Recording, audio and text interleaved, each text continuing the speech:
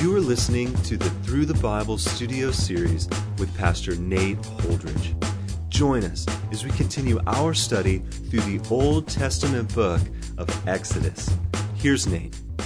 Well, really, for the most part, the rest of the book of Exodus from chapter 25 onwards is dedicated to this thing called the tabernacle. Moses, at the point that we left him at the end of chapter 24, is up on the mountaintop for 40 days and 40 nights, receiving directions from the Lord. Now, he's already received the Ten Commandments. He's already received the civil code and law for the people of Israel. They have committed to it and said, yes, we will do all that the Lord has said.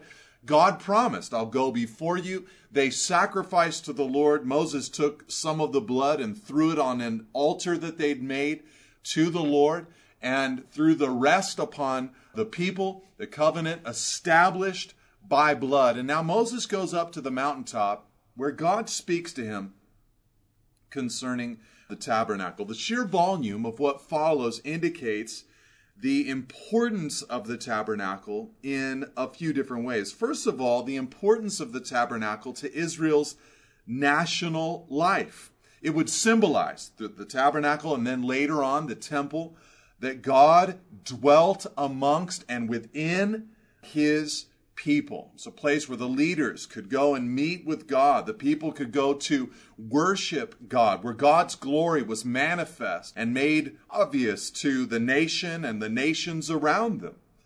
And so it was a visible center for the worship of God for the people of Israel, which was an interesting thing, because what you had here was the God of all creation saying, I want to dwell and tabernacle amongst you, which of course points us to the wonderful reality of Jesus Christ, that God became flesh and dwelt, John says, literally tabernacled amongst us, from John chapter 1, verse 14. So all of this points in so many ways to Jesus Christ. The ultimate fulfillment of all of these things is found within Jesus. And so here we have this section now where we're going to discover the law of God regarding worship. And I should just point out here, God is the one who's going to tell Moses, this is what my tabernacle will look like.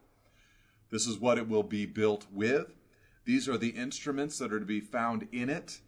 And God is the one speaking to man concerning worship. In other words, God is the one deciding how he is to be worshiped.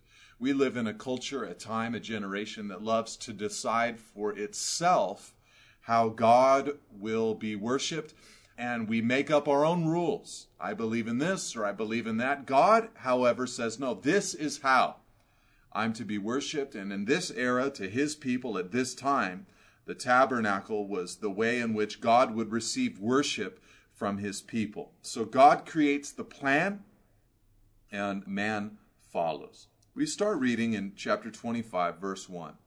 First, with the offering that the people of Israel would give to the Lord. He said, the Lord said to Moses, speak to the people of Israel, verse 2, that they take for me a contribution. From every man whose heart moves him, you shall receive the contribution for me. So they're going to have this offering. It's a voluntary kind of thing. He says in verse 2, every man whose heart moves him. And as we'll discover later, most of their hearts were radically and abundantly moved. They really wanted to get behind this thing. They were very excited about it. So they responded very well to this giving. In one sense, this was an above and beyond the tithe kind of gift that they would give to the Lord. And in that sense, this is very parallel to the New Testament reality. Paul tells the Corinthian church, he says, each one must give as he has decided in his heart, not reluctantly or under compulsion, for God loves a cheerful giver. I've unfortunately talked to so many who say, well, I can't be cheerful about it, therefore I can't be a giver. Well, Jesus also said, where your treasure is, there will your heart be also. When you invest in the kingdom, slowly but surely your heart begins to change, and eventually it becomes a great and incredible joy for you because your treasure is in the thing that you invest in. And if you're unable to give to the Lord of your finances, then it might be an indication that you have not given well, because when you give well, your heart shifts and you treasure it, therefore wanting to give even more. And as Christians, we're in a very similar place to these folks. They had received great riches from God because of their redemption from Egypt. The Egyptians had given them great treasures as they left them and come out of them. They'd had victory over the Amalekites and had amassed more treasure and possessions for themselves. So everything that they had, in one sense, had come from God. And with that perspective, we give unto the Lord. I think it's a shame that so many people miss out on this blessing of God in their lives. A small percentage of the people footing the bill for the large majority. It's unfortunate. It's unfortunate. It's an absolute treasure to give to the Lord. Perhaps you're saying to yourself, well, I don't have any extra money to be able to give unto the Lord. And I would say to you, perhaps the reason that you don't have any extra money is because you haven't given unto the Lord. Watch and see what happens when God gets a hold of your life and you begin to have an open and generous hand, and you freely give and you respond to that moving of God upon your heart. The Lord will be tested in this thing, and he will provide for you. So the people did. They responded well, but that's for another part of this book. In verse 3, God continues to describe the contribution that he wanted from the people of Israel at this moment. He says, and this is the contribution that you shall receive from them. And he goes on to list all of these different materials. First of all, gold, silver, and bronze. So these three precious metals of which we're very familiar. Blue, verse 4, and purple and scarlet yarn. So he's got these three colors of yarn that they would receive. Blue being one of the colors, purple being another color, and scarlet being the final color. And so these three yarns would also be collected. And of course, as you see these used in the tabernacle, each little part of the tabernacle speaks of something about Jesus Christ and the fulfillment being found in him. And so perhaps the blue speaking of his heavenly nature and reality. The purple is a color of royalty throughout Scripture. And the scarlet, of course, points us continually to blood, to sacrifice. So you have the heavenly king who died, just right there in the colors of the yarn. The heavenly king who died. And also another thing that they would use was fine twilled linen, probably from the Egyptians. As they've looked into Egyptian tombs, they've discovered linen that had up to 152 threads per inch. So very advanced. So they had some of that from the Egyptians as fine twilled linen. Goat's hair, he says in verse 4, and verse 5, tanned ram's skins. And so the wool is removed and dyed a red color, so they get this leather. Verse 5, also goat skins and acacia wood. So this is acacia wood it's darker and harder than oak wood would be, a very termite-resistant wood. And in verse 6, oil for the lamps, likely olive oil, spices for the anointing oil, and for the fragrant incense. So there would be these spices, and he tells them exactly what these spices were for. They're for the anointing oil and for the fragrant incense. So you have the different types of oil: myrrh, cinnamon, cane, cassia, and then the incense. So just beautiful spices that they were to gather and to collect. And then he says there in verse 7, onyx stones and stones for setting. It's hard to put our finger on exactly what stones he's referring to, but these would be used, of course, in the breastplate and in other ornaments there in the tabernacle. For the ephod and for the breastpiece, he says in verse 7. And let them make me a sanctuary, that I may dwell in their midst, exactly as I show you concerning the pattern of the tabernacle and of all its furniture, so shall you make it. And so he tells them what to collect, and then he tells them why to collect it.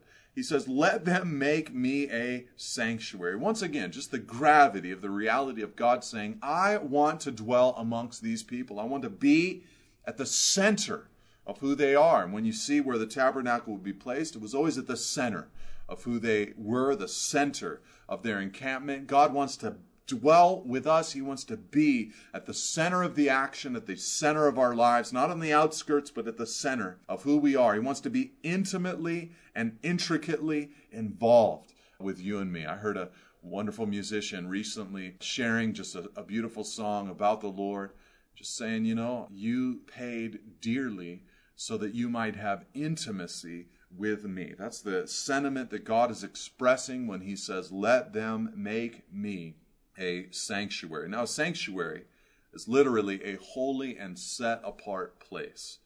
God tabernacling with them and dwelling with them. And this tabernacle would be referred to throughout the rest of the Old Testament as the sanctuary at times, as the tabernacle, as the sacred place, as the tent of meeting, as the tabernacle of the testimony, the tent of the testimony, because the law was actually held there. So it had a lot of different names, but here he refers to it as the tabernacle or as the sanctuary. And he says, Moses, when you build it exactly as I show you. Once again, God creates the plan.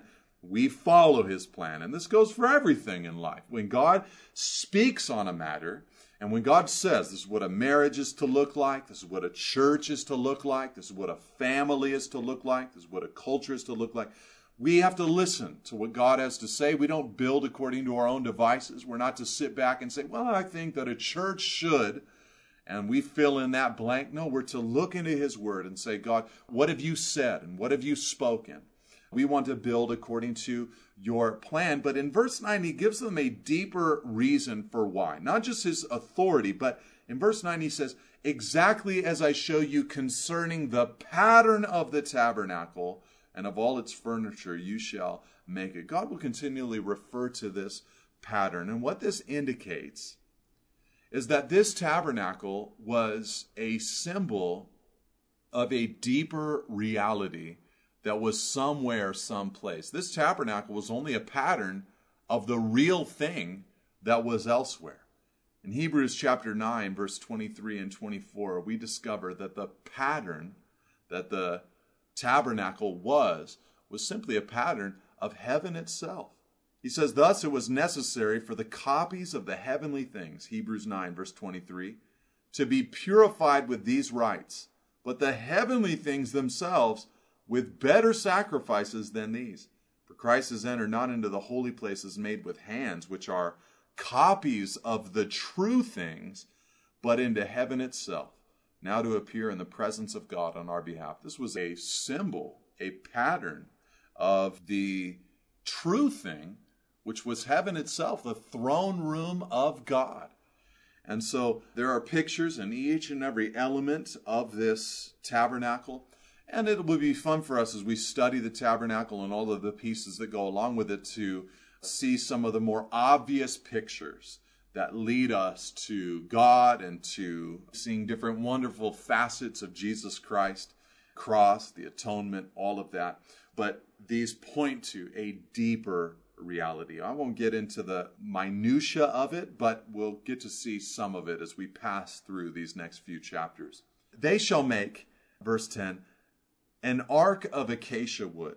2 cubits and a half shall be its length, 1 cubit and a half its breadth, and 1 cubit and a half its height. So now we're moving past the elements that would be used in the tabernacle and actually talking about the ark. And that's fascinating because God is now addressing the most important piece of the entire tabernacle, all of the garments, everything that was involved with the priesthood and all of that. The first thing that God wants to speak about is the ark itself. And he gives the size first. He says, 2 cubits and a half shall be its length, and 1 cubit and a half its breadth, and 1 cubit and a half its height. This means that it'd be a rectangular chest about a couple of feet wide, a few feet long, and a couple of feet tall. And so a rectangular chest. He says, you shall overlay it, verse 11, with pure gold. Inside and outside you shall overlay it, and you shall make on it a molding of gold around it. So here we are introduced, like I said, to this most important piece of the tabernacle, the ark. This would be called the chest, the ark of the testimony, because it would contain the law, the ark of the covenant of the Lord and of all the earth, the sacred ark, the ark of your might in Psalm 132, verse 8. And this was a place where God would dwell, the throne of God. And so God begins at the very heart of things, not with the externals, but with the internal. God wants to be on the throne of our hearts. He wants leadership and rule and reign within our lives. Notice that the ark, here right at the center of things, at the very heart of the Holy of Holies, very center of the nation, the ark was to be made of acacia wood and covered with pure gold. And of course, it's not difficult to see a beautiful picture there. You see, in one sense, the wood, a very earthy substance, and the gold speaking of something heavenly. In one sense, it seems as if with this ark, you've got the humanity and the deity of Christ being pointed to. Fully God, fully man, and dwelling amongst us. A picture, a promise of Jesus Christ. Now in verse 12, he tells them about the ark. He says, "You shall cast 4 rings of gold for it and put them on its 4 feet. 2 rings on one side of it and 2 rings on the other side of it. You shall make poles of acacia wood and overlay them with gold. You should put the poles into the rings on the sides of the ark to carry the ark by them. The poles shall remain in the rings of the ark. They shall not be taken from it. And you shall put into the ark the testimony that I shall give you." So he not only gives directions about the ark itself, the rectangular box, but he says that on the side of the ark you'll have these holes, these rings, and these rings you will then take these acacia wood poles, cover them with pure gold, and insert the poles. Do not remove them. And this will be how you will move the ark. This is how you will actually carry it. So God is even deciding how the ark will be transported. And he says there in verse 16, he says, "And you shall put into the ark the testimony that I shall give you." And so what this means is that the law was actually placed inside of the ark upon completion. Now, the ark is one thing, and had the people of Israel been perfect, without sin, without blemish, by itself, that's all the people of Israel would have needed. However, they needed everything else beyond this because of the sin problem that dwelt within them, especially this first thing that God mentions after the ark, the mercy seat that sat upon the ark, so much so that it was a part of the ark itself. He said, "You shall make a mercy seat of pure gold. 2 cubits and a half shall be its length, and 1.5 cubits its breadth." This would mean that it would fit perfectly on top of the ark. "And you shall make 2 cherubim," these are angels, "of gold, of hammered work you shall make them on the 2 ends of the mercy seat. Make 1 cherub on the one end, and 1 cherub on the other end. Of one piece with the mercy seat shall you make the cherubim on its 2 ends. The cherubim shall spread out their wings above, overshadowing the mercy seat with their wings, their faces one to another. Toward the mercy seat shall the faces of the cherubim be. And you shall put the mercy seat on top of the ark, and in the ark you shall put the testimony that I give to you. There I will meet with you. And from above the mercy seat, from between the 2 cherubim that are on the ark of the testimony, I will speak with you about all that I will give you in commandment for the people of Israel." So this mercy seat, it was very, very necessary that there be something in between the law, which condemned the people of Israel because it declared them as guilty. The law was given. They said, "We will do it." It was very necessary that something be in between them and the law that declared them as guilty. And the thing that was primarily in between them, sure, there was the Holy of Holies, the holy place, the altar, the sacrifices. Ultimately, the thing that was between them and the law was the mercy seat. The blood would be applied to the mercy seat. Atonement would cover them at the mercy seat. Mercy was given at this particular place. And for that reason, the mercy seat is an incredible foreshadowing of the cross of Jesus Christ. Paul said in Romans chapter 3, verse 23, all have sinned and fall short of the glory of God and are justified by his grace as a gift through the redemption that is in Christ Jesus, whom God put forward as a propitiation by his blood to be received by faith. And so this is God's way of pointing towards the cross of Christ, this mercy seat. We come to God only by the mercy seat that is the cross of Christ, by the blood of Jesus, and by no other thing. On that last day, there will be those who will say to the Lord, Lord, Lord, did we not cast out demons? Lord, Lord, did we not prophesy? Lord, Lord, did we not do many mighty works in your name? And Jesus said in Matthew chapter 7 that he will say to them, depart from me, I never knew you, you workers of lawlessness. These are people who are clinging to their works to earn them a spot in the presence of God. They think that they don't need a mercy seat. Those who on the other hand, say to the Lord, Lord, Lord, receive me by the blood of Jesus Christ. Those who say that, those are the people whom God will receive. Not that we don't want to do many mighty works or prophesy or cast out demons. We surely do. But we understand that none of that will ever give us entrance into God's kingdom. And so the ark is described, the mercy seat is described with these cherubim of gold on top of it. Picture of the heavenly reality, to be sure. When you read the book of Revelation, you see John describing the heavenly realm. You see the cherubim. It's a wonderful picture of the reality there. God says to them in verse 22, there I will meet with you. On verse 23, he goes on to describe some of the other elements in the tabernacle. First, the table of showbread outside of the Holy of Holies. He says, you shall make, verse 23, a table of acacia wood. 2 cubits shall be its length, a cubit its breadth, and a cubit and a half its height. The cubit probably being about 18 inches.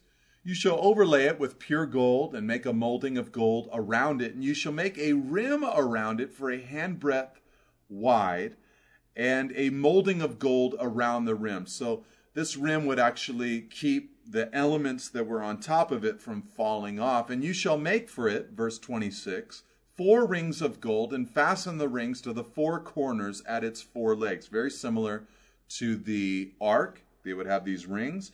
Close, verse 27, to the frame the rings shall lie as holders for the poles to carry the table.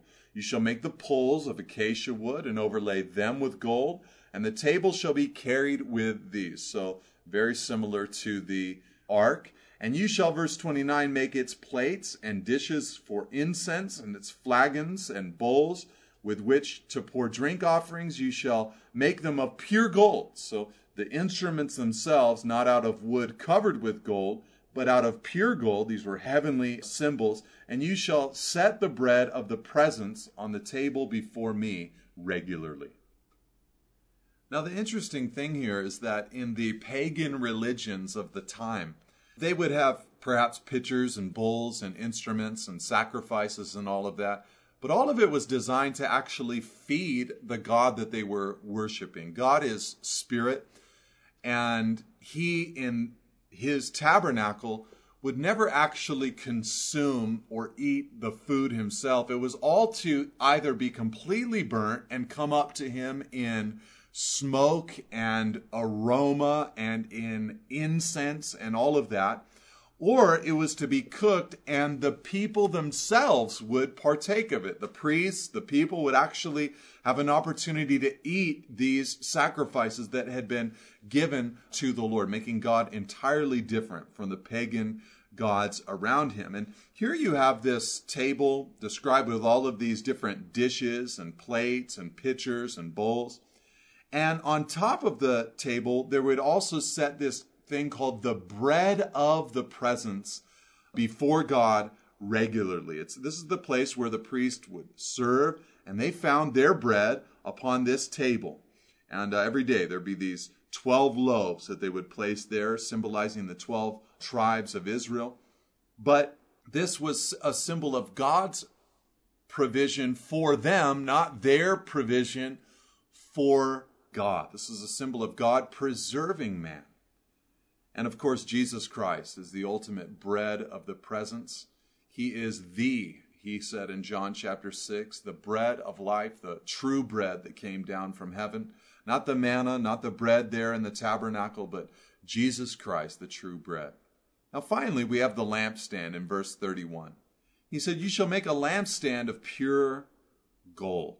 The lampstand shall be made of hammered work, its base, its stem, its cups, its calyxes, and its flowers shall be of one piece with it." Now, of all of the things that are found here in the tabernacle, the lampstand is probably the most difficult to understand what it looked like, because it's a very intricate description that God gives, the most intricate piece here in the tabernacle. He says, "And there shall be 6 branches," verse 32, "going out of its sides, 3 branches of the lampstand out on one side, and 3 branches of the lampstand out of the other side.